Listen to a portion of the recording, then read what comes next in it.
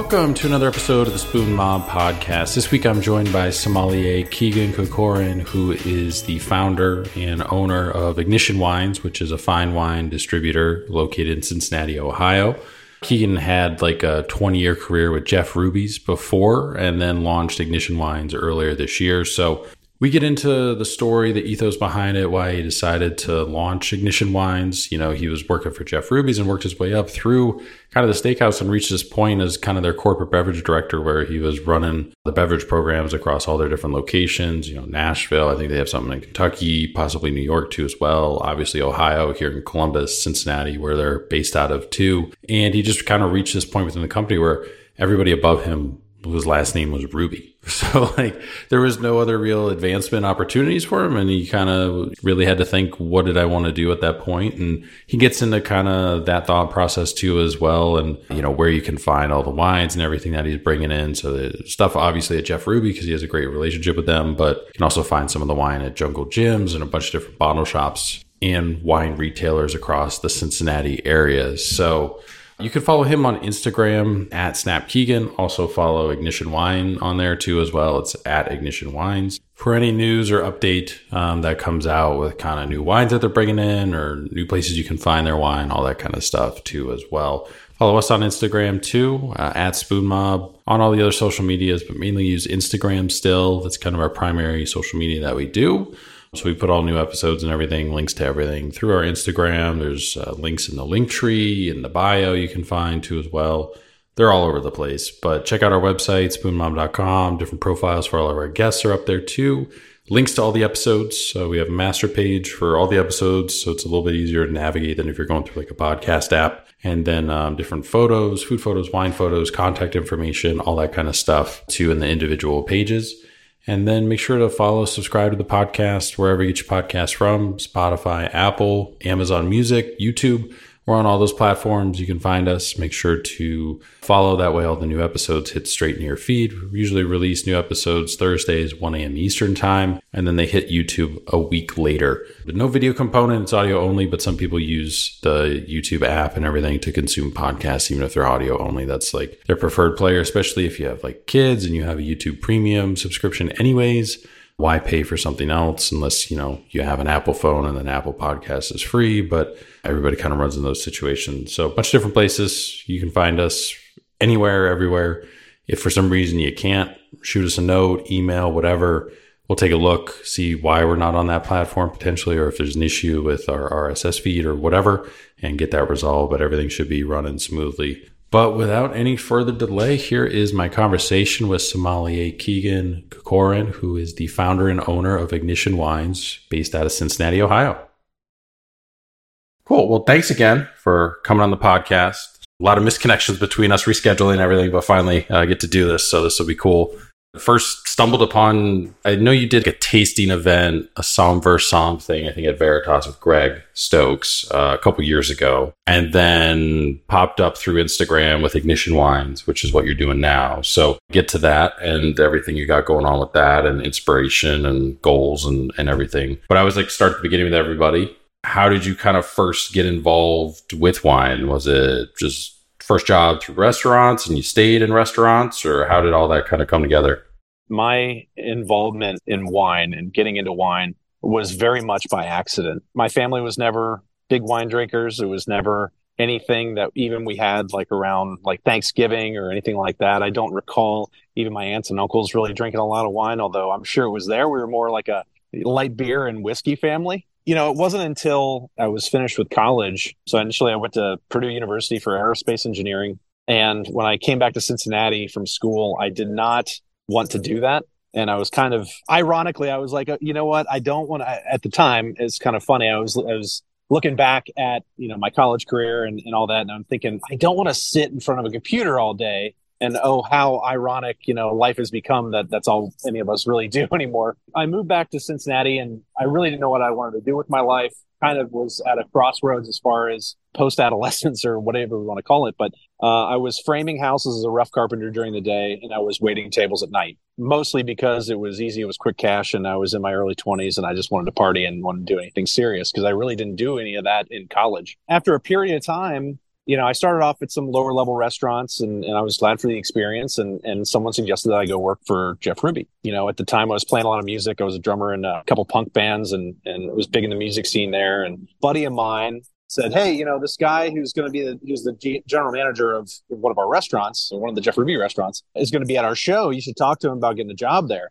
I remember in between points of browning out, walking up to him just drunk as fuck and be like, hey, I'm a great server. You should hire me. And I woke up the next morning and I was like, oh, man, did that shit happen? Like, did I really just embarrass myself like that? And thankfully, it wasn't too bad as much as I remember, because he hit me up the next day. He's like, hey, come in and interview. I was like, okay, God, thank God. So I got an interview and I went in and I got hired as a server at a place called Tropicana. It used to be on the Newport side of Cincinnati, on the Kentucky side, and zero wine experience. I had some experience in the previous restaurants that I worked at, but none really that kind of garnered any like real education as far as wine. Some sales, but to be honest, at that point in my career, because I was so green, just didn't know what the fuck I was talking about. I walked in this one day in the side stand, and this is shortly after I got hired, and there was a bunch of servers and they were all swirling glasses and they were pontificating about like the notes of this and the bouquet of that and blah, blah, blah. And I'm like, all these people, I'm just like, what the fuck are you guys talking about?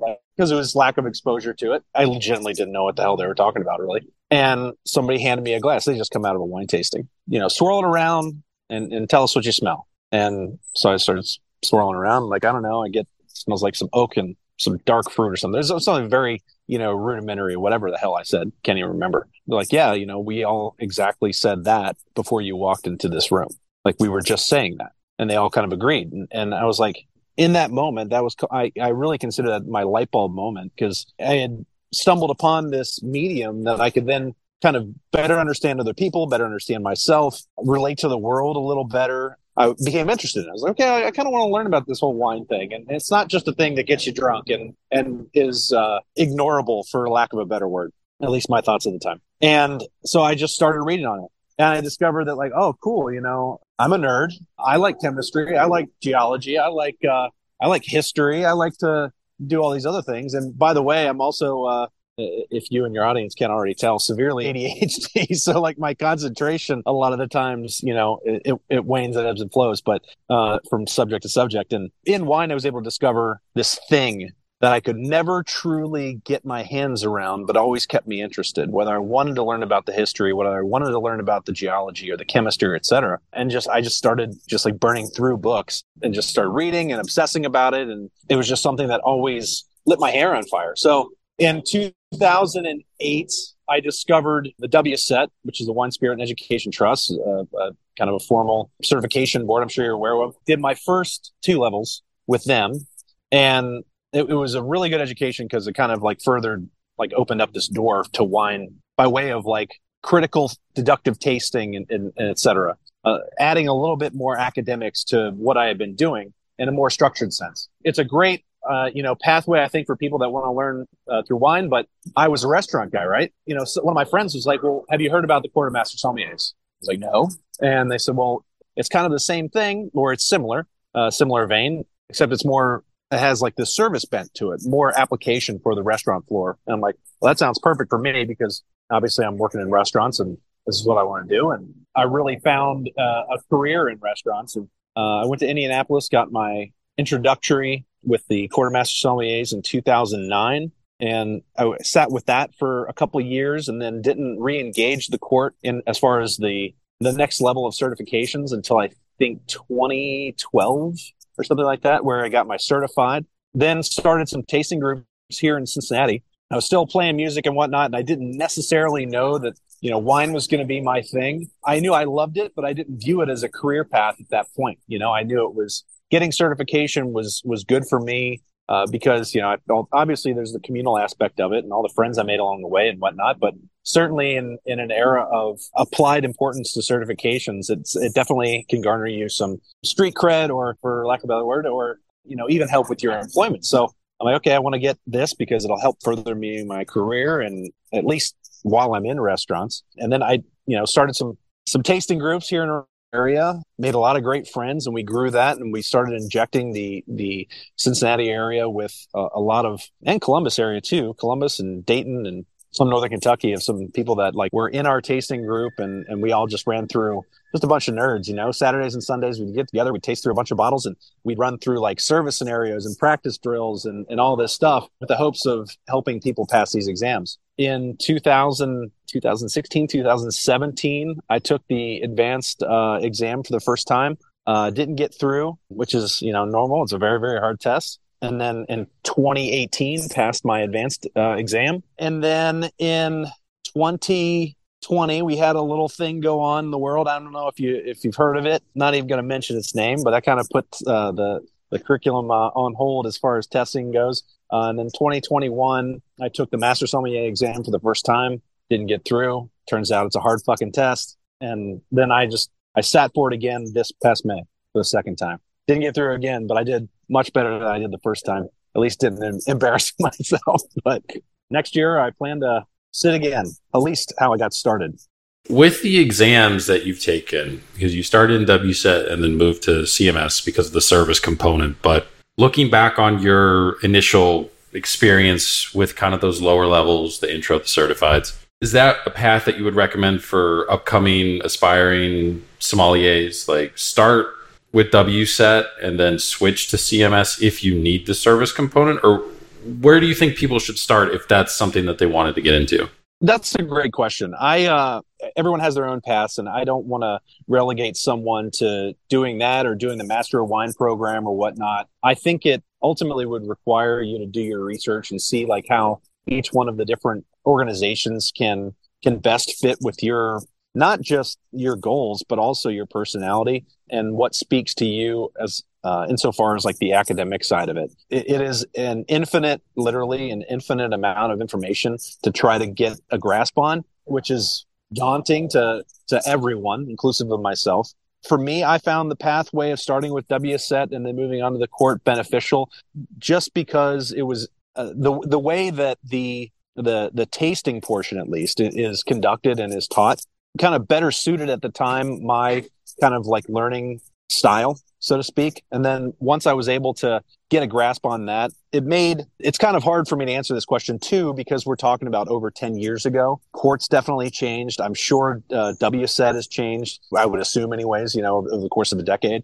So it's hard for me to like answer that by way of like, oh yes, this is, the court is definitely something for, this person and if you're not in this, then you shouldn't do that. Because I think all of them have something to bring to the table. Anymore, I'm certainly, dedicated to the Court of Master Sommeliers, and I believe in the organization. I believe in the way that they do things and the way that I've been taught, and in the communal aspect. As that was one of the things that, like, one of the aspects is really solidified for me. The CMS is certainly a fellowship, and the friends I've made along the way, and all of the, I guess, shared organized goal of passing a lot of these exams, it forces people in a very loving way to come together and to work towards passing these exams and the different levels of those. I didn't experience that with WSET. That's not to say that it doesn't exist. I'm sure it does. It just didn't exist for me at the time. And so that's kind of one of my endorsement, at least as far as the CMS is concerned. It's not a knock on WSET or any of these other programs, if that makes sense. With CMS, obviously we've well documented different people that have come on this podcast. That 2018 area, a couple things happen. There's the information or cheating scandal, depending on who wants to label it as what. Also, some people get expelled from the court. So, I usually kind of ask this to people who are involved with that organization around that time. And we've got a bunch of different answers. I don't think there's really a right or wrong answer either. I think it's all applicable to somebody where they're at individually at that time. But when that stuff happens for you, how do you look at it? Because some people are like, I'm done with the organization, never want to be involved with it ever again. They sent their stuff back, what have you. There's some people already this far into it. I really just want to finish. I'm going to push through and finish. And then after that, I'm done. Like, don't ask me to do any fundraising, events, whatever. And there's some people, wait and see approach, see if there's any actual changes. And some others were like, well, how you actually implement changes from being involved in the organization yourself. So when all that happens, what are your thoughts? how do you mentally kind of figure out what you're going to do? Because you're at that point advanced, past the advance, and you're looking at sitting for the master for the first time. First and foremost, there isn't a single person in the court, and I'm sure outside of the court, that was not highly disappointed with the events that transpired. Notwithstanding, I am a firm believer that the approach of burn it all to the ground and let's just raise it and we'll start over, or let's abandon this because clearly it's rotten to the core. And I don't then, and I certainly don't now, believe in that. Not just in terms of the court in and of itself, but as a life philosophy, I think it's so flawed and short. Because I'm a believer in positive change. I'm a believer in, especially with organizations that each person's involved in. If you're not willing to work to make changes, making those positive changes towards, short of like everyone else being against you to that end, I don't know that organization necessarily, and again, this isn't an indictment on the people that have left the court. It's an indictment on the people that have been expelled from the court, but not the people that have left the court voluntarily. I'll say that. I don't think that is the right way of going about life and going through life. If you've got a problem with something that so many of my friends and really dear close friends that have committed, including some of myself, that you've dedicated so much time and energy and blood, sweat, and literal tears to something, and someone within the organization fucks something up, I don't think that it's an appropriate response to say, well, this is just endemic of everything that's wrong with all these other areas of life, and then it's spilling over into these organizations. Is the organization or is the CMS, does it have flaws? Sure. No one will not say that, but is every single one of the master sommeliers and advanced sommeliers and certified and intro, are they all trying to work to make it better? Are they all working to make themselves better? I certainly believe that. I can't give up on that.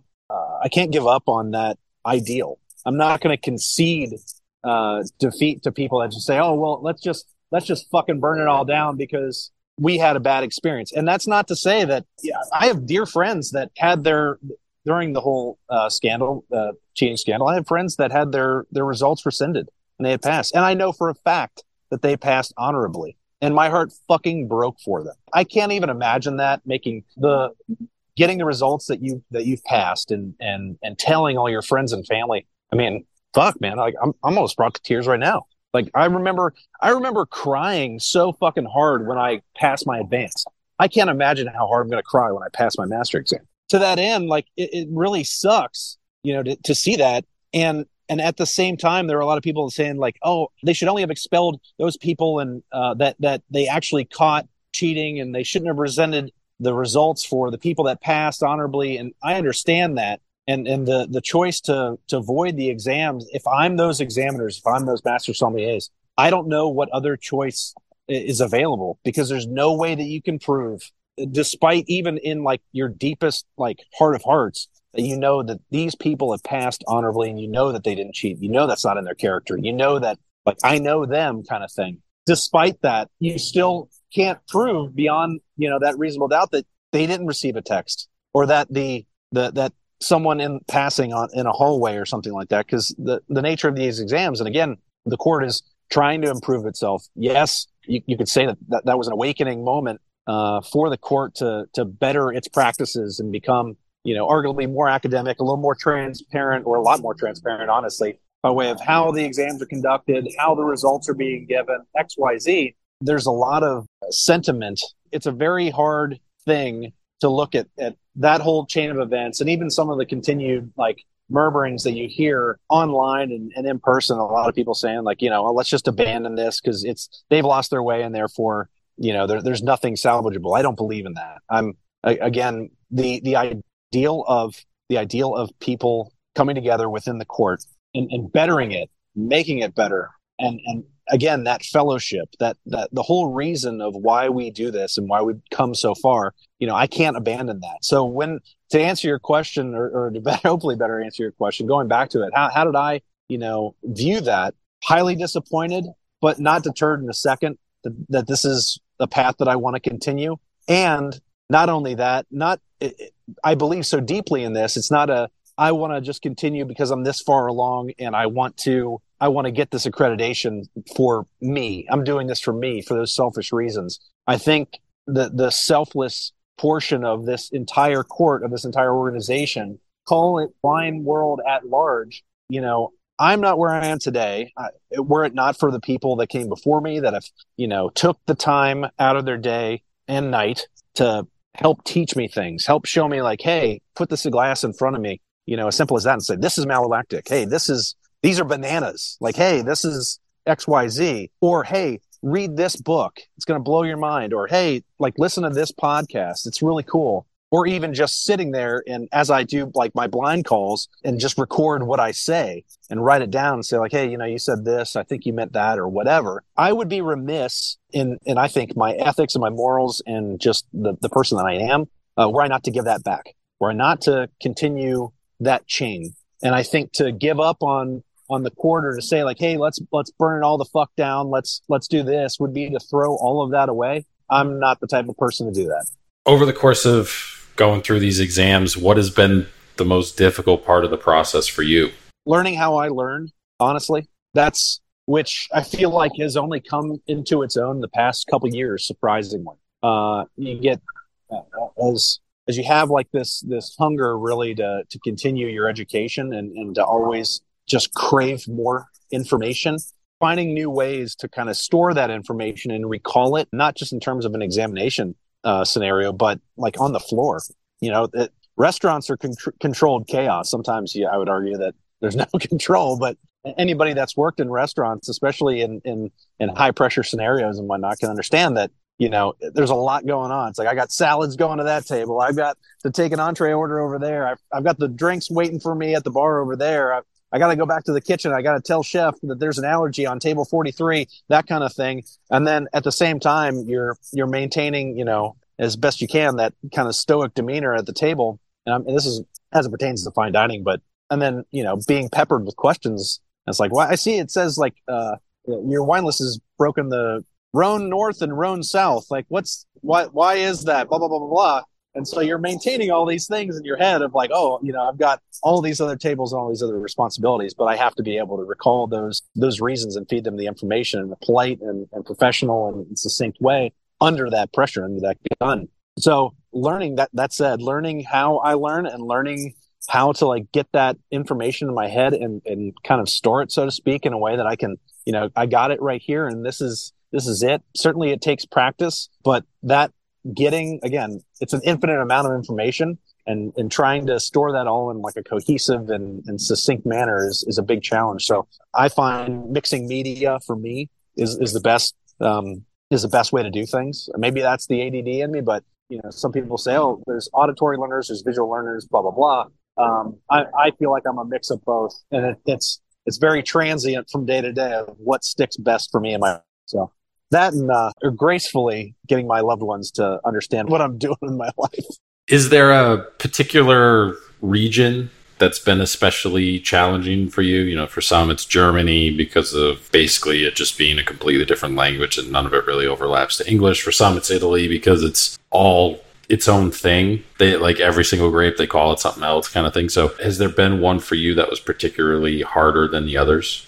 Italy. I know that's not an uncommon answer, for the multitude of reasons of 1,800 new DOCGs every other day and a million freaking grapes. And I think I even have it somewhere like on my Instagram or whatever. I made like a lazy meme. I was studying one day. I was so fucking frustrated. This is a few years back. I was like trying to cram some region in my head. And I'm like looking at these maps and I'm just like looking at how like, I don't even know what the region was, but like the different areas kind of overlap and whatnot, and they go out into other zones and whatnot. It's like, okay, well, I got to realize that in this southwest corner, it's IGT and DOC style, but like 300 meters over there, it's DOCG, but not this. And then over here, they can plant it. I was trying to do this, and I'm like looking at these maps, and I arguably was just like, had like brain burnout because sometimes I'll do that. I'll forget how long it's been and I've been trying to like cram something, and I'm bad about taking breaks and allowing myself to decompress or like allow the information to absorb sometimes. I remember thinking back, like looking at this map,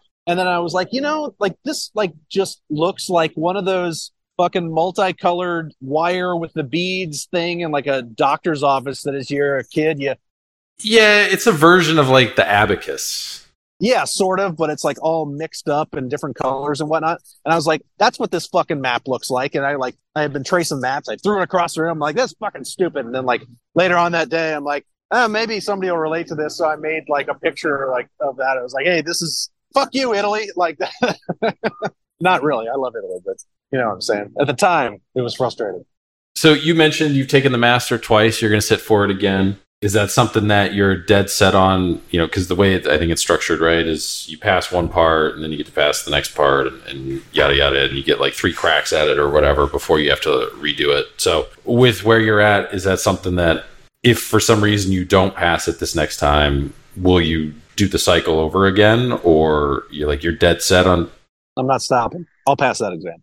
So going back to your kind of experience in restaurants, because you were at Jeff Ruby's for a while, you're working there and eventually become their corporate wine manager. What's the biggest challenge or biggest difference in being a corporate wine manager versus a traditional beverage director, wine director, beverage manager? Like what extra stuff are you doing versus those other roles that I think people understand more? That was actually, I eventually grew into the beverage director role. I went from wine manager, that was my intro to the corporate offices. And we had a guy named Brian, he was hired on as the beverage director. A very seasoned guy. He went down the MW path. Again, like a different like school of thought. Great guy. And I was hired on at the time. I was the AGM of Carlo and Johnny, our location, or the Jeff Ruby location based out of Montgomery. And this is right before I passed the advanced sommelier exam. So I got hired on because the corporate office was restructuring. We were growing as an organization. I had made the case plain to the Rubias. I was like, listen, you need somebody to run this for you. Like I did a really good job managing this one location. If you give me these other locations, I can run these wine programs very effectively and streamline everything like I have here at this restaurant and just apply my philosophies and structures and training to all these other locations.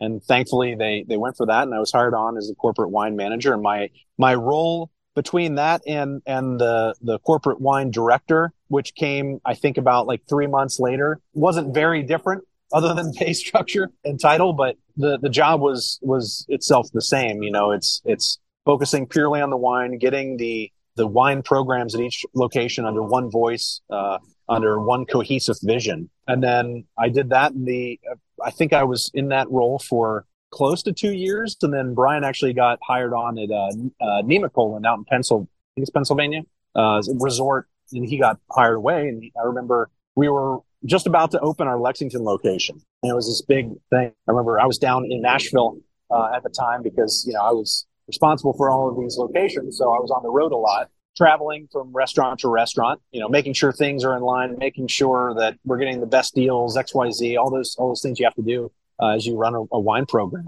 It's an hour behind there. So he called me. It was like Saturday morning. He called me at like 6 a.m. Nashville time. I was like, yeah, hello. I think I probably had even had a couple of drinks the night before, so I wasn't feeling great.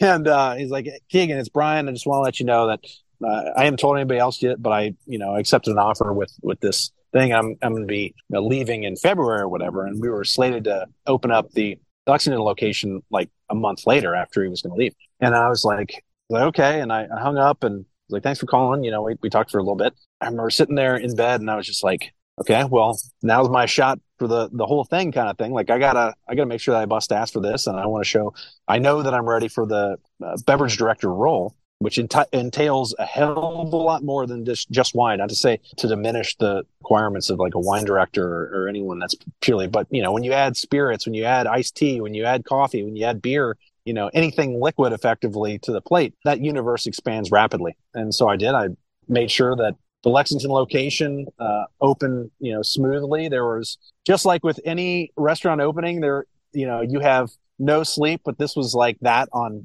crack, on steroids. Because I knew what the implications were where I'd pull it off. So about, I want to say 3 months after the successful launch of Lexington, I was promoted to beverage director for the company. Then the whole shebang was mine. You know, and I was in that role for approximately 5-ish years, something like that, in that role as beverage director. And there was a large gradient of learning curve, but thankfully I'm not afraid of one, doing the work, but then two, cramming my head with more shit that probably nobody cares about. But you got to be very organized. You have to be prepared to take the calls at all hours, especially, in a corporate role. One of the things that was difficult from the onset, but even more so when I took on even more responsibilities, when you take on a director role, you take on a restaurant corporate role, you have to be 24/7, 365, particularly within the restaurants within Jeff Ruby's, because you're working that quote unquote 9 to 5, which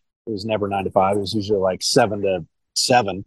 And then on top of that, the restaurants don't open until the evening. So you got to be able to put out fires and take the phone calls from everybody in the restaurants. They're like, hey, this guy came in and, he wants this bottle of wine, but for whatever reason, it's not in the system. Like, can you put this on? Can you activate it so I can ring it up? Or, hey, this guy, things on the fly that are just like, this guy, says that he wants this bottle of wine, but he wants to pay $5 less for it, blah, blah, blah, blah, blah, and he's not going to buy anything if we don't do it. And you got to make those calls and all that stuff. It's like, yeah, like it's fun. It's, again, a lot of work. You got to just be available. And I think probably the biggest struggle that anybody would want to go down that path would have to face, insofar as, like, unless you're not working in a restaurant that's only open during lunch or something like that, which, I don't know what places that have a corporate structure that are only open for lunch, maybe like First Watch or something, but even still, you know what I'm saying? You just have to be available. And that was probably the biggest challenge, and balancing the work-life thing too. That's another thing I'm admittedly not great at, is not only do I not give myself give my brain the space it needs to, like, decompress and absorb, or like focus on something else for a little while so I can have that mental health, but I guess the challenge of giving of myself all the time is a hard thing for me to do. I'm not trying to, that's not a fucking humble brag or anything like that, but it's very difficult for me to, when someone needs me, particularly with the business, not hard. It's impossible for me to, like, not answer that phone call. How did you wind up starting Ignition Wines? Like, where did the idea come from? What led you to kind of doing that? Was it like a void or gap in the marketplace? Was it you just wanting to do your own thing outside of restaurants post-pandemic? Like, how did it start? I had been thinking for a while, and what I'm an ambitious person. I'm always trying to find new goals for myself, and always trying to improve. And then also, I'm not trying to say that the job was boring, but not stay bored. New challenges and new experiences are something that really blows my hair back. So for a while there, I was considering, like, okay, like, I'm at the director level. Pretty much everybody above me in the corporate structure's last name is Ruby. What's my path look like? I can't speak more highly of them in the organization than I can. And because I was with them for 20 years, I truly believe in that company and the people behind it. And I made so many awesome friends and had so many great experiences, and the family's been so generous to me over the years. And I remember thinking, I had a couple meetings with some of the people, and I had that kind of, that question was something that was like, okay, what's next? I had gotten pretty good at the job. I at least I hope other people would agree with that. I think I did, but anyways, and I wanted to know what was next. And I had those conversations with some of the people, and a lot of times the questions were met with, like, and there really wasn't an answer. And so I had to start thinking, I'm like, is this going to be my only job for the rest of my life? Is this, like, where I am for the rest of my life? Is this if the answer is yes, listen, that's a great life. I wouldn't knock anyone for taking that choice. I just wanted more. And that kind of grain of sand in my mind just kept, like, persisting. And I remember one day, earlier this year, I was in the shower, and I was just like, I was thinking back on, there was a gentleman named Mark Mayer who's not with us anymore. And he started Cutting Edge Distributors. I don't know if you're familiar with them or with him. He was an excellent person. He was formative for me and influential on me and so many others in the Cincinnati area, I'm sure beyond those markets.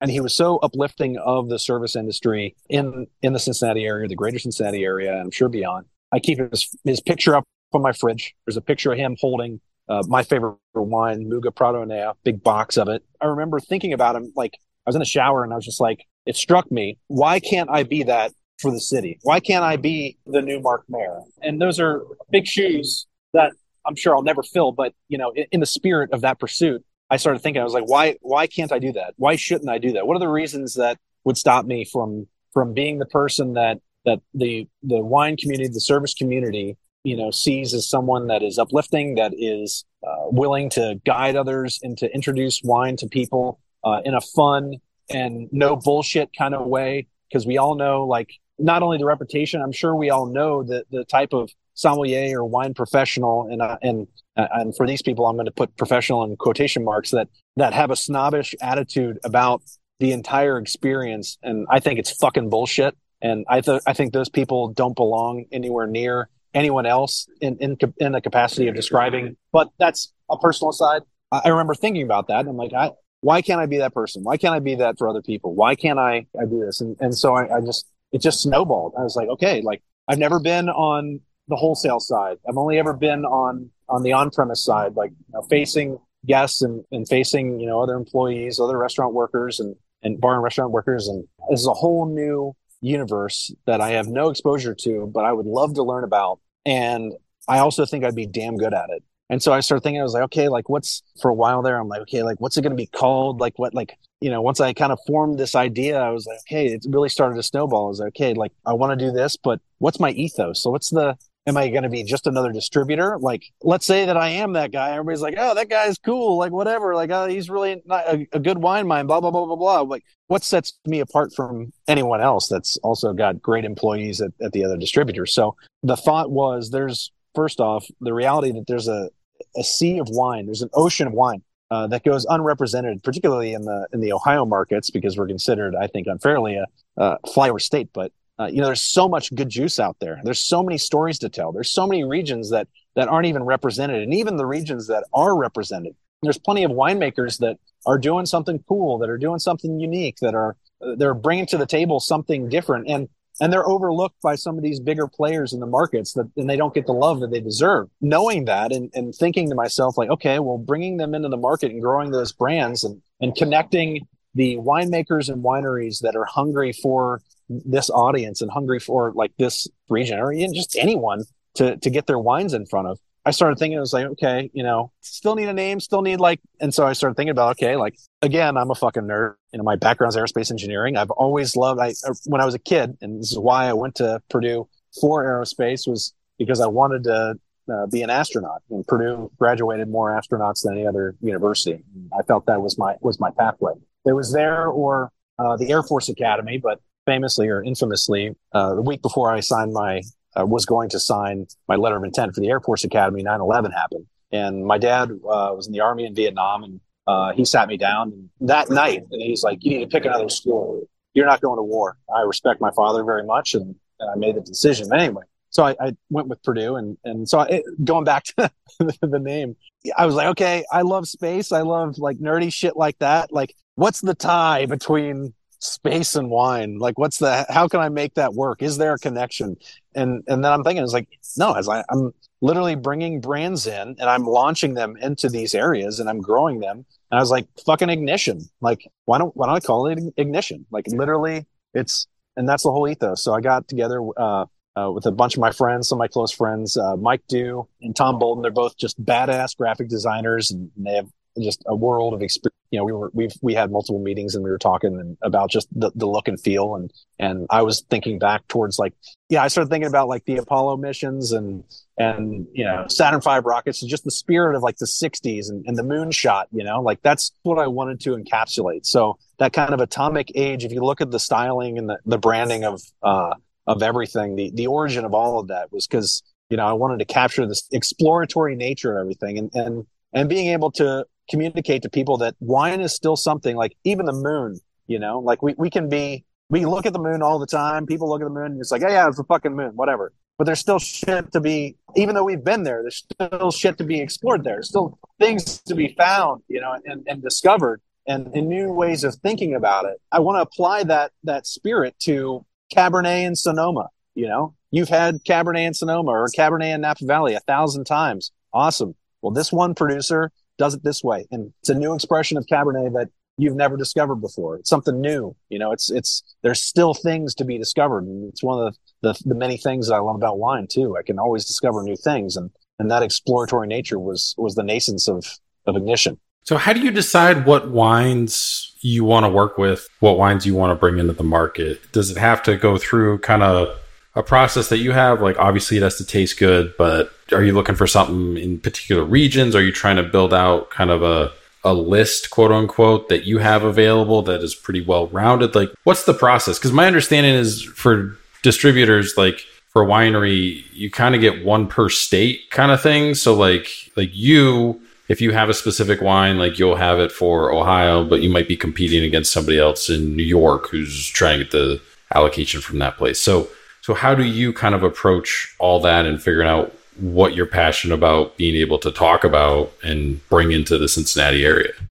Well, first and foremost, I'm not going to represent a product I don't believe in or the people either. I'm pretty old school in my, I guess, demeanor sometimes when it comes to at least business. I'm very much a handshake person. You know, I like to meet with people and look at them in the eyes and say like, hey, you know, like these are my expectations. What are your expectations? You know, how do you want your brand represented? Does it fit? And if it's not a good fit, then that's all well and good. That's fine. But there's going to be 100 other wineries that are a good fit. And on top of that, you know, full transparency with everyone is, you know, if we're not going to be a good fit, or if I feel like, you know, a particular winery or winemaker will be better served with someone else, I have no qualms about helping facilitate that relationship. Not only because I believe in playing nice in the sandbox, but my entire goal outside of the distributor angle or my professional angle, my goal in life really is to get wine in people's glasses and to get wine in front of people and to get people drinking wine.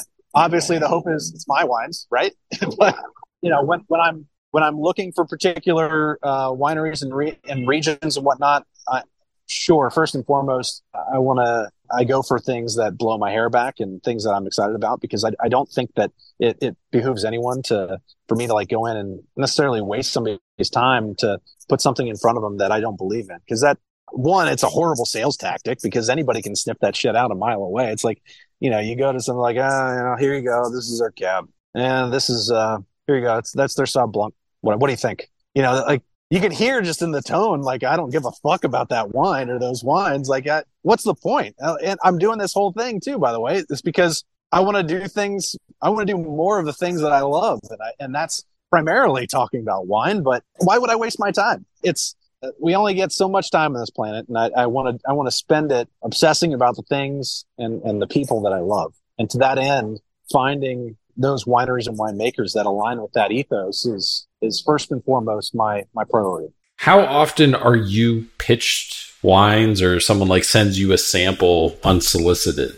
Like, hey, would you like to carry our product? Like, does that happen pretty frequently? There's like, there are whole like website services that kick back people's contact informations and stuff like that distribute your contact information from winery to winery. In the hopes of like getting them exposure, which honestly, it's a good and bad thing, because you get inundated with sometimes shit that's not even wine related. That's like, hey, we've got this chocolate popsicle fusion that's served, you know, in a gaseous orb that, you know, is delivered by this or whatever. And you're like, what the fuck are you guys like? What is this product even? Like, I don't even know what this is. Like, you're getting punked. Like, thank you for the consideration. I appreciate the email. You know, you got to be polite, certainly. It's kind of funny. You get a lot of people that reach out to you. But the other part of it too is balancing, you know, my palate with what I know that other people would love to. I might get a sample of something that I'm like, this doesn't particularly speak to me. You know, this might not be something that I first reach for. XY day, you know, if it's a hot summer day or something like that, am I going to reach for this particular wine or this particular white wine or whatever? If it's Thanksgiving, am I reaching for this particular red wine or something like that? Maybe not, but do I respect like the styling and everything? Is this something that I know that a lot of my friends or a lot of people in the market would really enjoy? Well, then I'm like, okay, I can see the application here. Again, though, it has to fulfill that requisite of gotta love the people and the winemakers. Two, it has to also be a quality product. You don't have to necessarily gravitate to every single wine that a winemaker likes, and purely because, you know, it's not something that blows your hair back, but like stylistically, purely because of that, because we all have our predilections, we all have our, you know, predispositions of like whatever. But if it's something that like somebody like really respects and would really enjoy, I'm gonna make sure that I get that in their glass. I don't think I worded that very well, but if that makes sense, like, first and foremost, got to satisfy priority one of, do I respect the product? Do I love the winemakers? I'm a believer that there's quality here. And then protocol two is this something also that I can see other people liking, even if it's not something that is my number one thing to grab for. Is there a style of wine or a varietal that is requested more or moves most out of your portfolio than others? Cabernet for sure is king. That's something that California Cab, Washingtonian Cab, you can't knock its success. It's king for a reason, especially in our markets. But there's some beautiful productions that Cab and Chardonnay. Is there a specific wine or a wine region that you'd like to be able to carry more of or tap into, but it's just pretty difficult to get right now, whether it's Canadian wine or wine from Michigan or something like that, where it's just like, if I could somehow get my hands on some of this, like, I think it'd be really not just cool to be able to do that, and hopefully it fits all the parameters of what you're looking for, but you also think people would be really open to seeing that out of your customer base? Spain has always been, one of my original loves. If I had started this years and years, or maybe decades ago, I could have gotten my hands on iconic producers, but who knows what's going to happen like down the line, So my favorites might fall into my hands if I'm lucky, if I work hard. But that said, as far as like, a region that's like really cool that I selfishly want to see succeed, down in Baja in Mexico via Guadalupe. My wife and I went there. I used to live in San Diego for a brief period in 2015, and I would travel down there. It's only 2 hours away from San Diego. You just hop right down the border, and it is just a beautiful, beautiful wine region. And so I always wanted to take my wife there, and we went. This was in 2020, actually. So this was the summer of 2020. Most things are locked down, unfortunately, in the United States. Mexico had, their shit together, and they had their economy still rolling and had their protocols in place. And let's take a trip. Let's fly out to San Diego and rent a car. We can drive up and down the coast. And we did that for a while, doing we did the whole like visit the winery wearing masks thing. And that was just fucking awful. Just like I'm sure everybody else remembers. And then I was like, let's go down to Baja. Let's spend like some days, some time down in Baja, because I think it's awesome.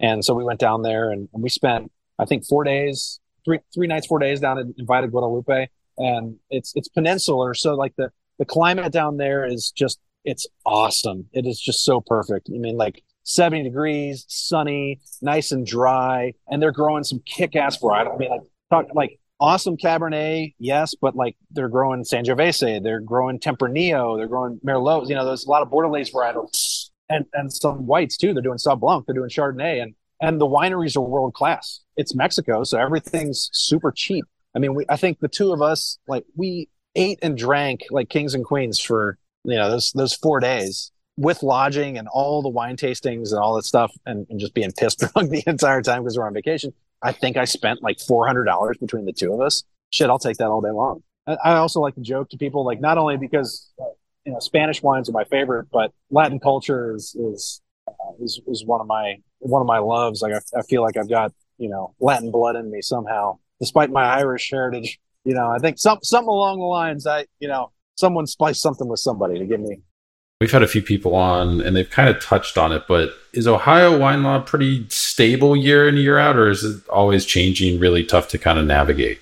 This being year one for me with this company, it's hard for me to put a gauge on that. I will say, though, that it seems like, for better or worse, there's a lot of tribal knowledge with regards to navigating the laws and the codes, that by way of like the regulators or by way of attorneys or XYZ, the control board, all that stuff. It seems to be like a lot of found information, like to where you're, and maybe this is such with like any other industries, but I doubt it, considering, the impact that prohibition had on everybody. But it just seems to me that like there's no like exact flow chart for how to handle certain things, or what you truly need to do to satisfy all the requirements for whatnot. Whether it's like warehousing or your vehicle requirements or the type of insurance that you need, or the bonding amount for the supply that you have or your particular warehouse, and who you need to contact for all that information. Like, you can't just Google this shit. Like, I felt like such a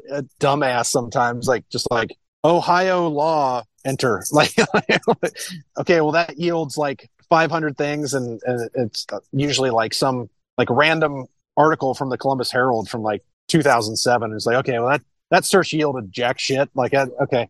So you have to like talk to a lot of attorneys, and you got to like get interpretations on things. And so, but that said, to answer your question, like variation from year in to year out, I can't give you an honest answer because I haven't been doing this for that long. On the on-premise side, I don't think so. The biggest fluctuation I think, we might see is like, particularly with COVID, obviously, all that navigation of the bullshit with social distancing, and that was a whole other thing. And thankfully that's passed. But, navigating that mess, navigating, like shipping laws, for example, like who can send you samples and whether or not a winery from a particular state can send samples into Kentucky or Tennessee or Ohio. And that's speaking, of course, from the restaurant side of things, and particularly for the Jeff Ruby side of things, because I was managing, those 7 locations across those 3 states. So I guess the further answer to the question too is sometimes it's difficult for me to like get straight in my head whose state's laws or what. I'm not saying that I've ever broken the law or anything, but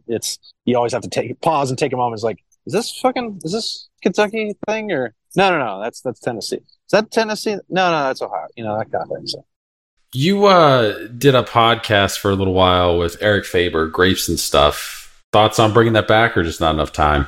No, yeah, we really want to, and if you're open to it, we'd love to like collab or something.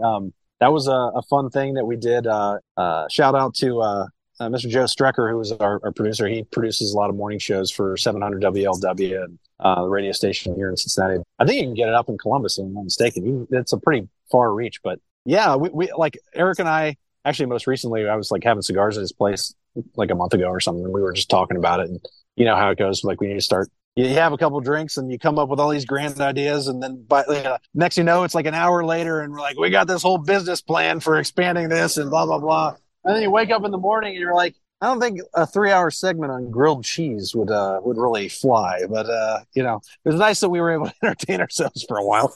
And by the way, if you've ever done a 3-hour segment on grilled cheese, I'm not trying to knock it out, but you know what I'm saying, like picking something obscure. But yeah, we've talked about it, and it was a fun thing to do for a little bit, and I'd like to get back into it. But I want that difficulty of prioritizing things that comes with ADD and all that shit. And man, I'm blaming a lot of my foibles on that bullshit. But I don't know, maybe just have to let your listeners stay tuned. When you go out to dinner, are you able to just kind of check out, enjoy the experience, or do you compulsively check the wine list? God, it's a fucking struggle. It really is. And not just so much of, certainly, I mean, you always, like, any som like checks out the wine list and whatnot. And you after you do it a while, you one, for the people that do, check out wine lists and whatnot, I get it. You got to keep your ego in check a lot of times, because you don't want to let things like your critiques like run away with themselves, because your list isn't perfect either. So like, don't even open that door. And I'm also like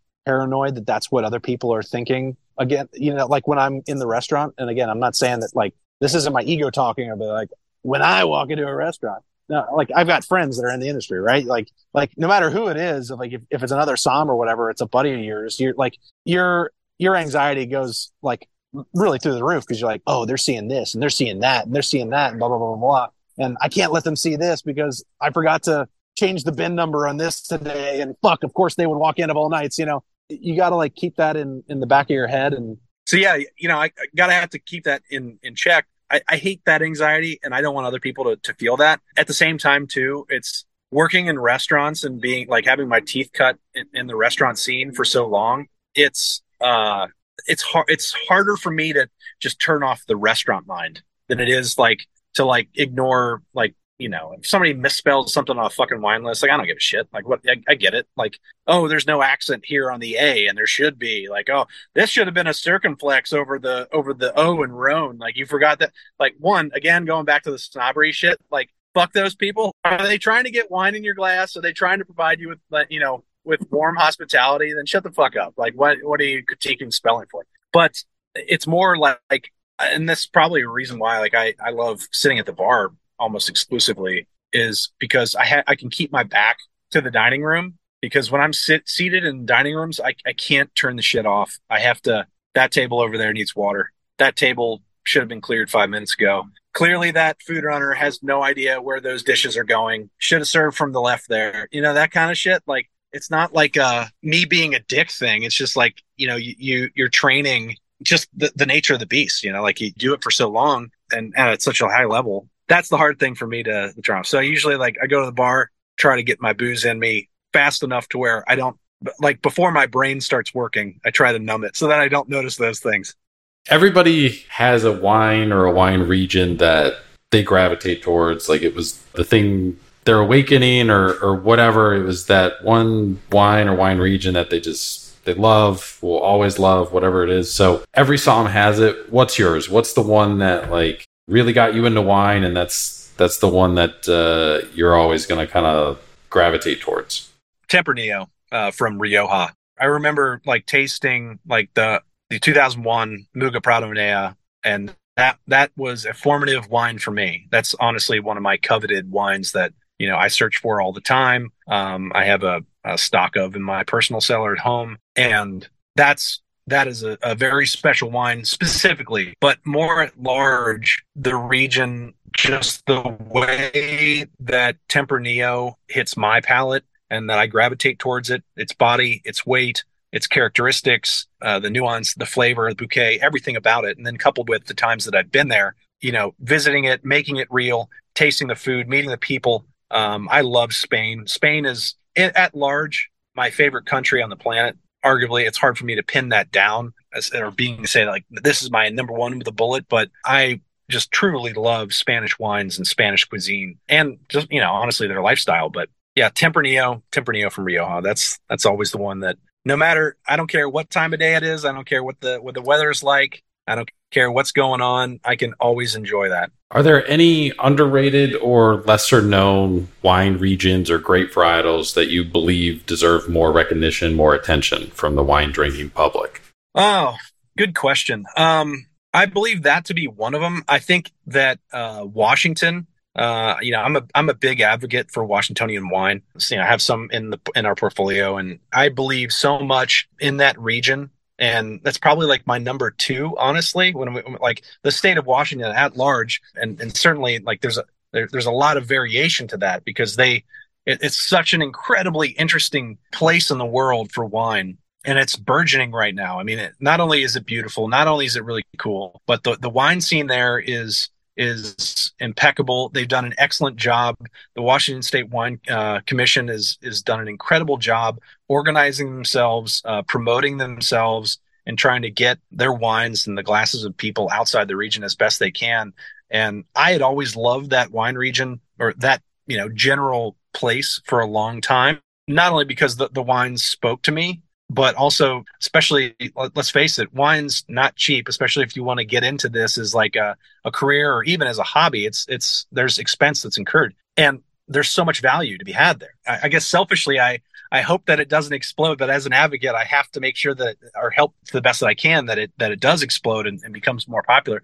But status as far as Oregon versus Oregon or California, not as many people gravitate towards Washingtonian wines. And again, I selfishly am not too opposed to that because I like to keep the cost down because that's what I love to drink and, you know, that kind of thing. At the same time, there's so much to be learned. I've been there several times now. I've got a lot of friends out in the Washington wine area at large. It's just, I think, a very special place to visit. I think there's something for everyone. Go look up like the Missoula floods, which has impacted, I don't know if you're familiar with those at all, but like this is like the geology side of my nerddom. So effectively, you know, why do we love, it's approximately the same latitude as Bordeaux. So they're able to grow all these high quality grapes. It's effectively high desert. The difference between nighttime and daytime temperature, that is one of the most extreme in the world. So you have bright, fresh acidity, and you have, you know, fully ripe fruit flavors because they get all the sun. You have the higher elevation. You have the myriad of soils that are able to sustain so many different varietals of wine. So the Missoula floods are this like really crazy to that effect. That was this really crazy, I think, freakishly awesome geologic event, environmental event that occurred in the last ice age, where there's this massive ice dam that sat above the state of Washington up into California, and it broke, and it created this flood of water that was something to the tune of 800 feet high, rushing at about 70 miles per hour, that sustained for approximately a week, that washed over the entire state. Like when you think of that, like it's like holy fuck! Like think of all the boulders and all the sediment and all the trees and all the animals and everything that just got. You want to talk like apocalyptic? That's what. But then when you like read further into it, like that happened like 70 times. Like it's insane. And there's places in these wineries where they've dug out whole sections of like the hillside, and you can see these like layers where like each one was a flood. And then it adds up to this like cliffside that's 100 feet high. And you're like, holy fuck, like this was serious, you know? But because of that, and on top of that, like they had volcanoes, like ancient volcanoes and all this volcanic bedrock and all this stuff. Like so many things to learn there. There's a great enology school in Washington State that's producing a lot of really kick-ass young winemakers, and there's just a lot of excitement. I love that. I wish more people would drink Washingtonian wine. What's next for you professionally? What do you have upcoming? Really just focusing on this company and getting it off the ground and getting it, you know, further solidified in the community. And as you mentioned, the Grapes and Stuff podcast, that is something that Eric Faber and I would love to like kickstart and do probably more on like a lump and fun that we can rant about different bullshit, grapes and, you know, random shit. I don't know if you ever listened to it, but we're not exactly pontificating about the world's woes. It's like free form. We just go in with no plan and until like 2 minutes before. And then like, you know, the record button's hit and we're like, So anyways, beyond that, it's getting kind of re-injected into the wine community around this region in a different capacity. That's one thing that I've helped train a lot of sommeliers and have trained a lot of the wine professionals, at least directly within the Jeff Ruby restaurant. But being in that training environment, you know, I want to see it from the wholesale side, kind of further my exposure, more restaurant and bar professionals. I've got the national goal, working towards that spirit of Mark Mayer was and what Mark Mayer did when he was alive. I think that is something that I want to continue to work towards. I don't have any specific, to some degree, I'm not the type of guy that's like, well, in Q3, I want to have, 3-point blah, blah, blah. I've certainly goals follow more into the spirit of what my personal goals are. This next question comes from a previous guest on the podcast, sommelier and owner of Flight Cleveland, Lindsay Smith. She left behind for you. If money was no object, what would you do? Money was no object. I'd buy a bunch of parcels of land and probably grow some grapes on each of them with a small little house or something and spend my days flying around with my wife, my kids, and our dogs, making wine here and there. It's kind of my ultimate retirement goal, assuming that I'll ever retire, which I don't think will happen. But I just want to be able to kick back and make some wine, you know. It's I think that's going to be the next invention for me. So that might answer or help answer too, like the really long-term professional goals from the previous question. But that's, not going to be for a very, very long time. Yeah, money's no object. That's what I do. Kick back with my dogs and grow some grapes. What question do you want to leave behind for the next guest? What legacy do you hope to leave behind? Next question comes from one of our listeners. They wrote in, what is one wine not currently in your portfolio that you wish was? So that's a hard one you could go the route of like, well, I know this wine is awesome and, would make a ton of money and like there'd be a lot of acclaim. You can say that about like DRC or something like that, Domingo and Remake Conti, but probably Muga, selfishly. I have a great love for that. I've already mentioned it a couple times, and I know that's in the cutting edge portfolio, and it's one of the formative wines. I highly doubt that Eric and Steve Mayer over there would ever relinquish it, but maybe one day I'll be able to convince them, but it'll probably take a lot of begging, pleading, and probably a whole fuck ton of money, but that's something, because I love those wines. I love the winemakers. I love the property. Again, that's in Rioja in Spain, which is one of my original loves.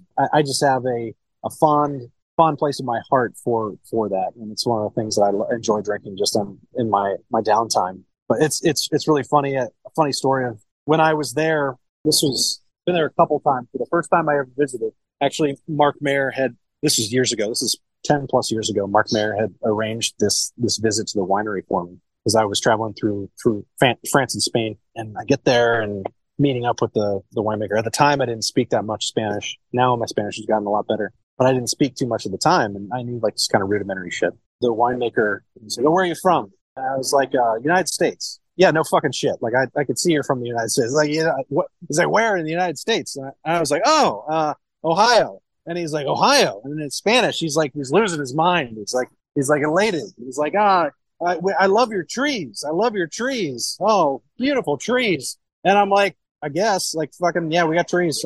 This is like what?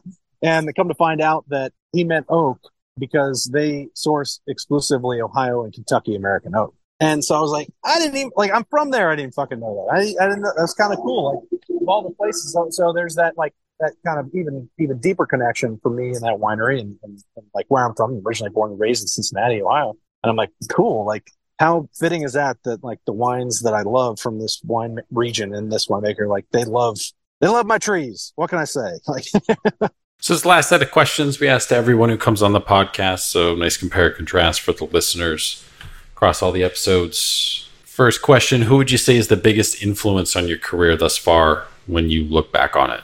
probably say my dad. Again, like never a wine guy, and certainly like you could say my parents. Honestly, my dad most recently when I was studying for the Master Sommelier exam, he very generously donated about 3 days and nights straight of his time just burning flashcards with me right before the exam. But he and my mom dedicated so much time, effort, blood, sweat, and tears. I mean, like into educating both myself and my sister, and making sure that we had that thirst for knowledge and just a unquenchable thirst for knowledge. Because without that, one, I don't think I would be able to continue to motivate myself nearly as well if I didn't always stay curious and I didn't always want to keep cramming shit. And this goes for not only wine, but for fucking everything else. A lot of which, you could argue shit I'll never need or know or need to know or bring up in conversation. It's something that really motivates me. So I want to say my parents,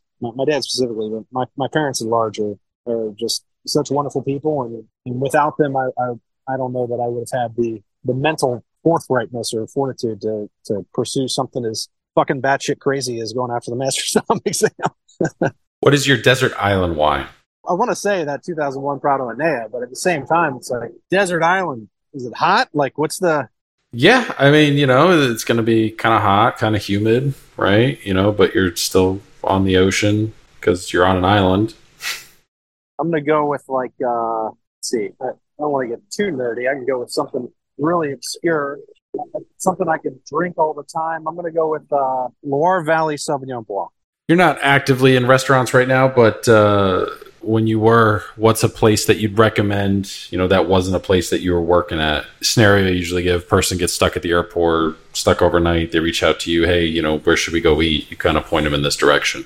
Usually depends on the type of like vibe they're looking for. If they're looking for fine dining, non Jeff Ruby's places, which that would have been my first go to. But Joe does a great job if you're looking for kind of like the more like mid casual, not casual, but because I don't want to insult them because I know they do a fine job. If you're looking for good elevated Italian style, but near and dear to my heart, there's a chef that just recently passed away, Chef Jean Roberto Cavell. He had multiple restaurants, but the one of his that I used to frequent all the time was one called Table. It's no longer here, but the remaining restaurant is called Le Bar à Boeuf here in Cincinnati. And it is, as far as fine dining goes, it's classic French. It's so good. Mary Lou is the maitre d', and she's the best in the city. Arguably the best I've ever seen. She's just an incredible person, and she does her job so well. She embodies that role so well. As far as like more like casual, they're more like me, and they're like, hey, I'm looking for something to eat, and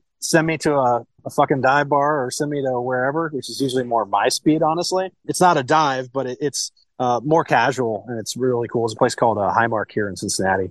It's actually not too far from the Jeff Ruby's precinct location. Yeah, that's usually their burgers are awesome. Do the crinkle cut fries, which as anybody worth their salt knows, crinkle cut is the number 2 cut behind seasoned curlies. So I just want to put that out there on the record.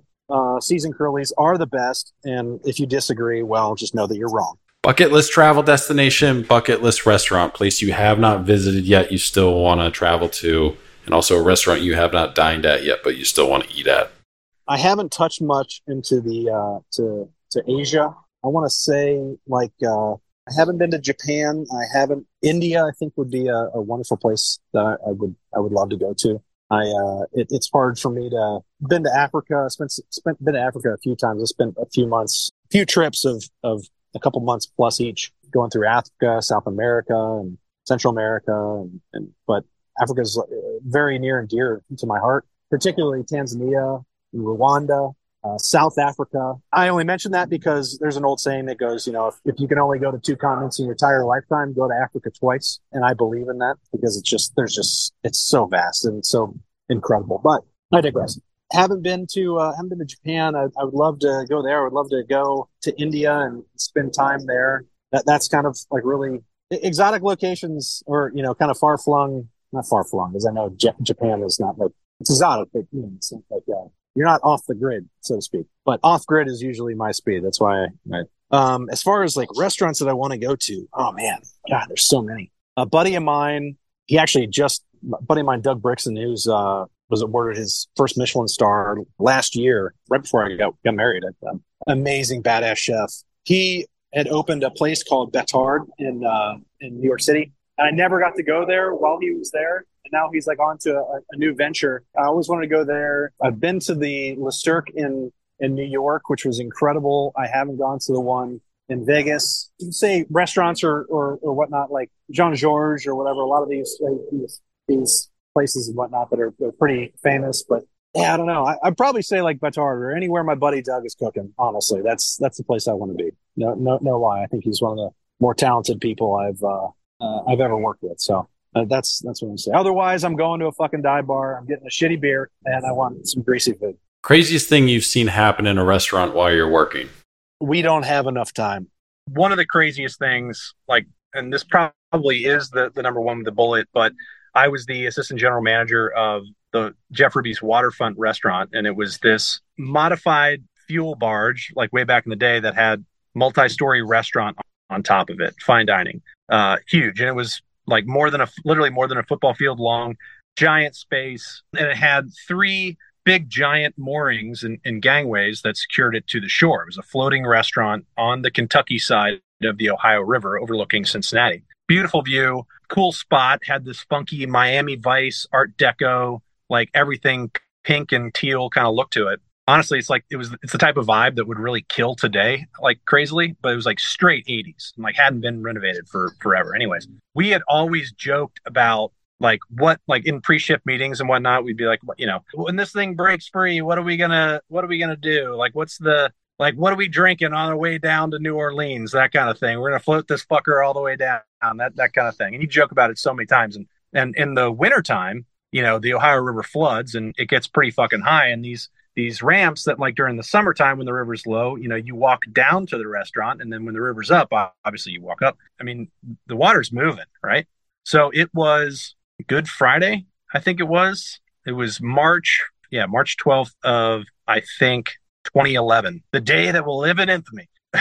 Well, it was a Friday. Most of the business had come and gone. It was about 10 p.m. on a Friday. And in walks Chris Collinsworth, who he and his wife frequented the place all the time. Really great people. They walk in with like 10 people. And it's towards the end of the evening. And it was a busy Friday night. But again, most of the patrons have come and gone. I was like, Chris, great to see you. Get you a table. They didn't have a reservation. Like, give me 3 minutes. Let me put a table together for you. We get the table arranged and whatnot, show them to the table, talking to them, like pick out some wine. I go grab the bottles. I'm sitting there and I'm opening the wine, pouring for his guests. I'm just bullshitting, catching up. I felt this like shudder, like the ground kind of felt like something hit the boat, which a lot of times, like literally whole trees will be floating down the river. So you don't know like whatever, something could have struck the hull or something. So whatever, kind of used to it, but I was still kind of like, there's a pretty sizable shudder. And then one of the servers comes out of the side stand and he's like walking there and he's kind of like looking around, and I look at him and I was like, do you feel something? That kind of thing. And then there was another big shudder, and like bigger than like, I had felt on that thing before. And I'm like, fuck.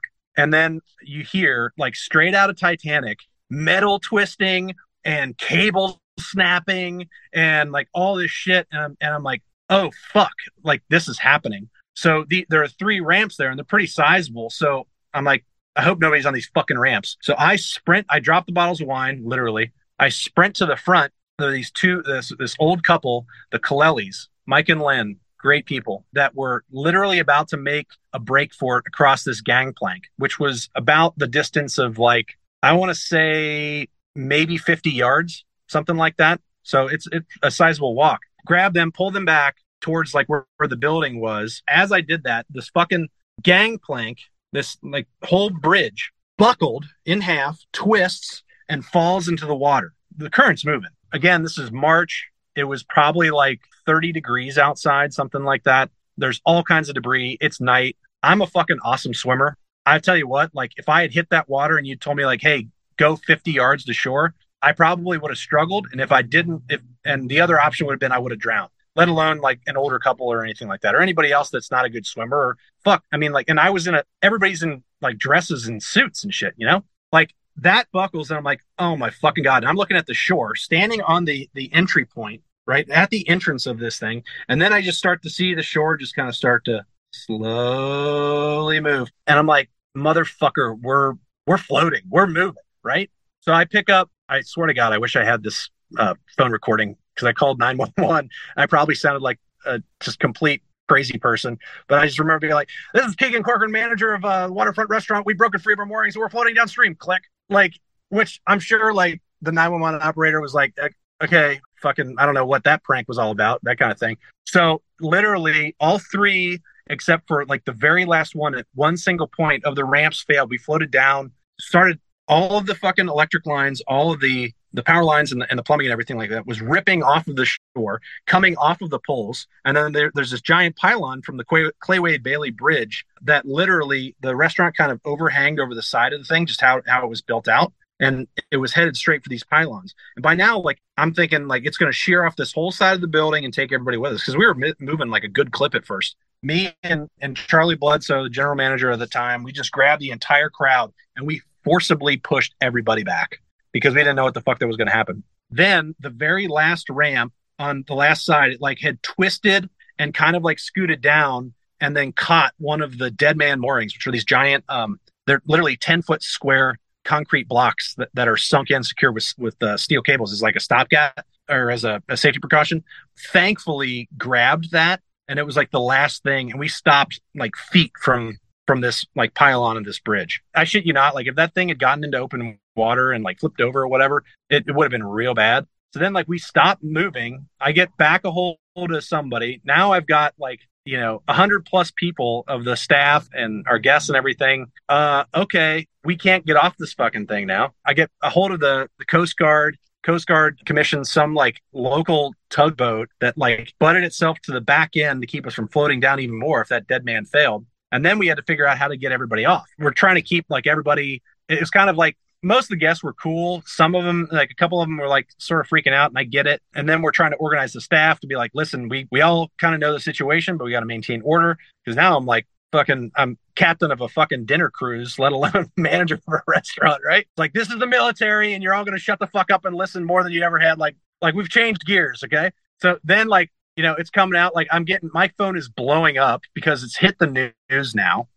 There's like helicopters and like all of a sudden there's like news vans from the shore, like pointed at the thing. And my phone's blowing up from all my friends who are like, we see you on the TV, like wave. And I'm just like, fuck you, man. Like, I got to keep this line clear. Like, stop. But hi, Then we have like, there was a cook that like snuck away from like where they were supposed to be to call into the news and say that he was the executive chef and like was trying to give this like harrowing detail of like the entire fucking story. So then I had to like find him and be like, dude, hang up that fucking phone. Like, stop lying to the press. Like, stop, like, what are you doing? So the Coast Guard and the fire department literally had to lash these giant fucking ladders together and put it out all the way to the edge. And we had like guests and stuff that were kind of freaking out. Like some of the ladies, like who are in high heels and shit like that. And like the way you had to go down, you had to go backwards. Right. So, and I'm experiencing ladders. So that shit doesn't faze me. So Chris Collinsworth famously, some people would misconstrue this as infamously, but he famously was like trying to calm like some of the ladies down. He's like, listen,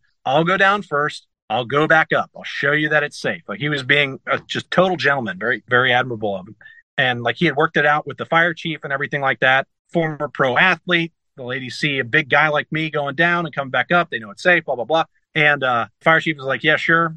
Well, he did that. He went all the way down and then they changed it. We can't let you go back up. So then like the media like rammed that story. It was like, Chris went before his wife and like what a pussy. And like, I can't believe like he would do that. What a piece of shit. And all this, like he just got drugged through the mud by all these people that have no fucking clue what they're talking about. But that's probably number one. Food or drink guilty pleasures or anything fast food, candy that you know is pretty unhealthy for you, but you just can't help yourself? I'm bad about fast food. I've been trying to be better lately. I probably haven't had any fast food in about a month, which is really good for me, but it's really tough. Like, especially when I was at Ruby's, like on the road all the time. And even now, I'm in my van a lot and, it's tough the convenience is hard to knock, but I'm trying to be better. But Wendy's spicy nugs, a good Arby's and cheddar, man. Seasoned curlies that's number one with a bullet. As far as like drinks go, some domestic light beers. All right, so we got 3 questions left here as we kind of wrap up. So this one we have broken into categories. Wine recommendations. So things that you think people should be drinking. You got it priced out $0 to $20 a bottle, 0 to 50, 0 to 100, and then over 100. Like I said, things that you think somebody who's a avid wine drinker but doesn't know everything. Obviously, that's impossible to know, but stuff outside of what they'd find at their local grocery store. What do you think they should be drinking? When they're looking for a bottle of wine. Yeah, so Folds of Honor, look for their wines: Cabernet, Chardonnay, Pinot Noir. Really, really nice wines. The guy that runs actually their Pinot Noir program is a former Navy SEAL. His name's Etienne Terlinden. He also runs this. Kind of folds into the next category of like $20 to $50 range. Westerly wines. They make wines out of Santa Barbara. Absolutely killer fruit. I think Santa Barbara that's another region that's like really kind of overlooked. I think it's at least not. It doesn't get the acclaim that like Napa and Sonoma get naturally, or even like Paso Robles. But there's so much good Syrah and Cabernet and Chardonnay and Pinot Noir that's made there. I think there's a lot of value and bang for your buck to be had there. As far as like, let's see, you said 100 plus. Next one's 0 to 100. Andrew Will Winery out of Washington is just incredible. That's represented by my buddies over at Cutting Edge, but they make some incredible fruit. I'd say anything off of Red Mountain anymore, you're going to be starting to pay the premium closer to that like $100 range. They make some really fantastic fruit out of there. And then 100 plus. So changing it up from like still wines here. If you have the opportunity, and hopefully maybe one day this will be I'll be able to finagle it into my portfolio. But there's a winery called Klein Constantia out of South Africa that makes a very, very famous wine called Vin de Constance. And it is so fucking good. It's a dessert wine. It's botrytized Chenin Blanc and Semillon. It is so good. It's a very, very special wine, near and dear to my heart. And also the claim to fame, Napoleon Bonaparte asked for it on his deathbed. So I love the little historical tidbit of that. But if you've had it, you know how damn good it is. If you haven't had it, look for it. Hopefully look for it in my portfolio sooner than later. What's one book focused on beverage that you think everyone should read? It's hard for me to narrow that down because I've got a veritable library in my house, in my home office. But if we want to talk about something that everybody can kind of like grasp and is a very good, at least entry point, I'd say the Wine Bible from Karen McNeil is, I'm sure, very frequently mentioned. Wine Bible is a pretty like approachable, it's a good, easy read. It's something that anybody can grasp at all levels. Like even at the higher levels, there's still good tidbits in there. Like, I'll pick it up every once in a while. I've got a very, very beat to shit copy, at my house that, 15 years ago, I was really excited about that. And I was, I actually took it with me to a couple like international wine trips just so I could like, read while I'm like driving through these particular places. But a lot of the books that I read anymore, it's the French Atlas of Wine, but it's a very specific one. And I gravitate towards that one because I'm a big maps guy. Studying maps, drawing maps, tracing maps, all that stuff is a very good way of like making a particular place real and getting a feel for what's going on geographically, geologically, that can influence the final outcome of the wine and the wine styles and what you can expect from the region. And once you get a grasp on that, it really makes maps and map reading a very useful tool in exploring wine. For those that are looking for books that have some kind of like geographic bent that have, you could say like, the Atlas of Wine or whatnot. Sometimes those wine maps can get a little convoluted and a little too much information. I think I appreciate them for what they are, but sometimes too much of a good thing is not a good thing. If you can find books that have maps in them that paint a picture for you in your mind of what can be expected, then that's the book that you should gravitate towards, because not everybody reads maps in the same way and not everybody interprets maps in the same way, so to speak. And if you pick up a book and you're looking at maps that within them, and most wine books do have that, and those maps really don't make sense to you, and you're like, they've got regions overlaid with topography, overlaid with, geology, and wind direction and currents, and there's so much shit. And I don't even know how to read this fucking thing. Maybe find a book that from that particular region that you want to learn about that doesn't have so much, and then you can kind of like scale it, so to speak. And lastly, I'm an Anthony Bourdain fan, but not everybody is or was. If you were, is there a moment, episode, scene that still stands out to you about him? If you weren't, is there anybody else who's on TV, Emerald, Jacques Pepin, Julia Child, somebody who that you kind of gravitated towards? I am a Bourdain fan. A specific scene, he was, where the hell was he? I think he was like it's either like Iceland or Norway or something like that. Anyways, he went to a gym. I don't know if you remember this episode. Like he went to there are these like bodybuilders or whatever, these big like muscle bound dudes, like strong men basically. And he was going there and like he kept hearing people, like he went there because like the woman that ran the kitchen for the gym for all these like world's strongest men like made this amazing stew or whatever. And he sits down and they put 4 bowls in front of him. And he's like, I can't eat all this shit. And the strong guys are sitting down with him and they're like, no, it's like 1 bowl for each of your limbs. Like when you're like working out, like that's how you like recoup or whatever. I can't remember I wish I could remember the country or the specific place, but that always cracked me the fuck up. But huge fan of Jacques Pepin. I love, happy cooking. I love I love his old demeanor. It's a dream of mine I have a few of his cookbooks at my house, but he very famously draws these custom menus for people, like hand paints and whatnot. And it's always been a dream of mine to own one of his menus, like, and just have it framed. I don't know. I think it'd be neat to have as 2 of my favorites. And then of course, Gordon Ramsay, just because I love raising hell. So I think sometimes I'll throw that on, just like, you fucking donkey, that kind of thing, and I'll laugh for a while, and then I'll go back about my work. It's like, okay, all right, I got to calm down because I don't want to just pop off at somebody at TJ Maxx and call them that or something. Where can people find you, and where can people find some of the wine that you're bringing in? Plug everything: website, social media, all that stuff. Instagram is at Ignition Wines. My personal Instagram account is at Snap Keegan. But I'd say look to Ignition Wines for more updates on wines and things in the portfolio and random bullshit that I have on there. Or you go to ignitionwines.com, and there's links, I think, to all of that on each one of my accounts. So yeah, look for me there. Otherwise, find restaurants and bottle shops and all that.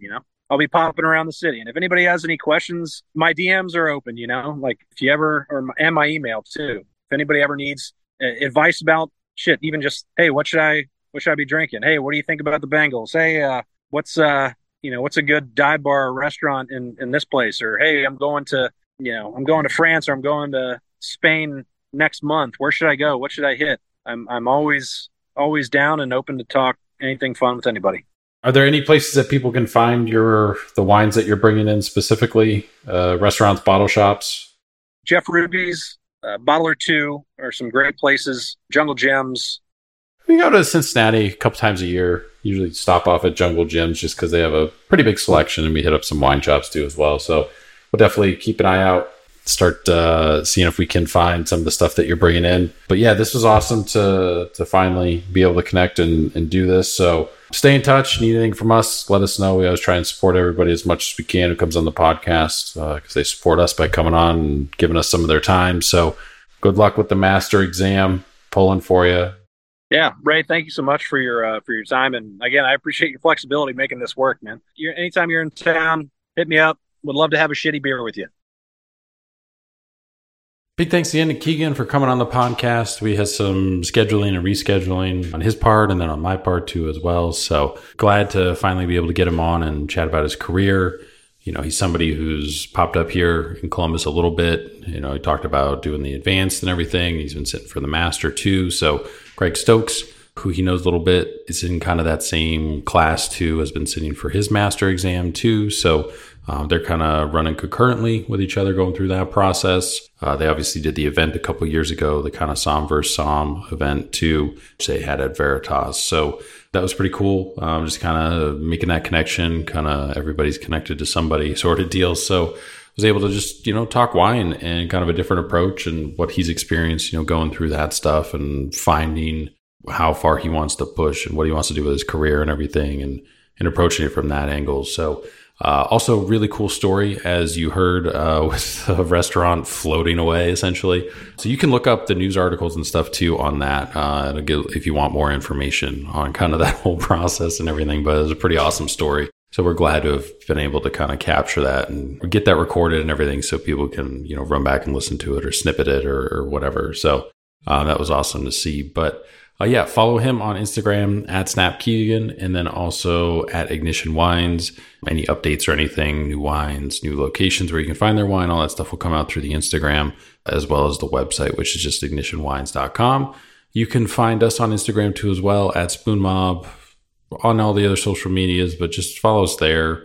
You can follow us on TikTok. We usually drop a little post like the day before of an episode releasing, so you can kind of get a little sneak preview of who the guest is going to be that week. But really, those are the two main places to find us. And then check out the website. We keep that up to date. Just did a big update with a bunch of different people leaving restaurants or opening new concepts or announcing new concepts, stuff like that too as well. A bunch of awards and stuff coming out too. So fall is a pretty busy time of year, so there's a lot of updates. So we got all that stuff on the website updated. So check that out if you haven't been there recently. You can write in questions, comments, feedback through the website or through email, or spoonmob@yahoo.com is the email that we have. Make sure to follow, subscribe to the podcast, whatever platform that you use to consume podcasts. But that's it for this week. Appreciate everybody who's been listening. I hope everybody had a great Thanksgiving. But, if you're new, welcome. If you've been here for a while, thank you for your continued support. And continue to help spread the word, continue to support these establishments and businesses that we feature on the podcast from these people. We feel like they're, the best in the industry. So want to be able to support them as much as we can and make sure that they're around for a long time, so everybody gets a chance to experience kind of what they're doing and gets this full story behind it, because I think that makes a big difference. Or whatever, and you kind of know some background about what they're going for. I think it improves your experience too as well. So that's kind of the motto, the whole goal of kind of what we're doing, and highlighting, cool people doing cool stuff. So always appreciate the recommendations and everything too as well. But again, if for this week, we will talk to you guys next week on Thursday.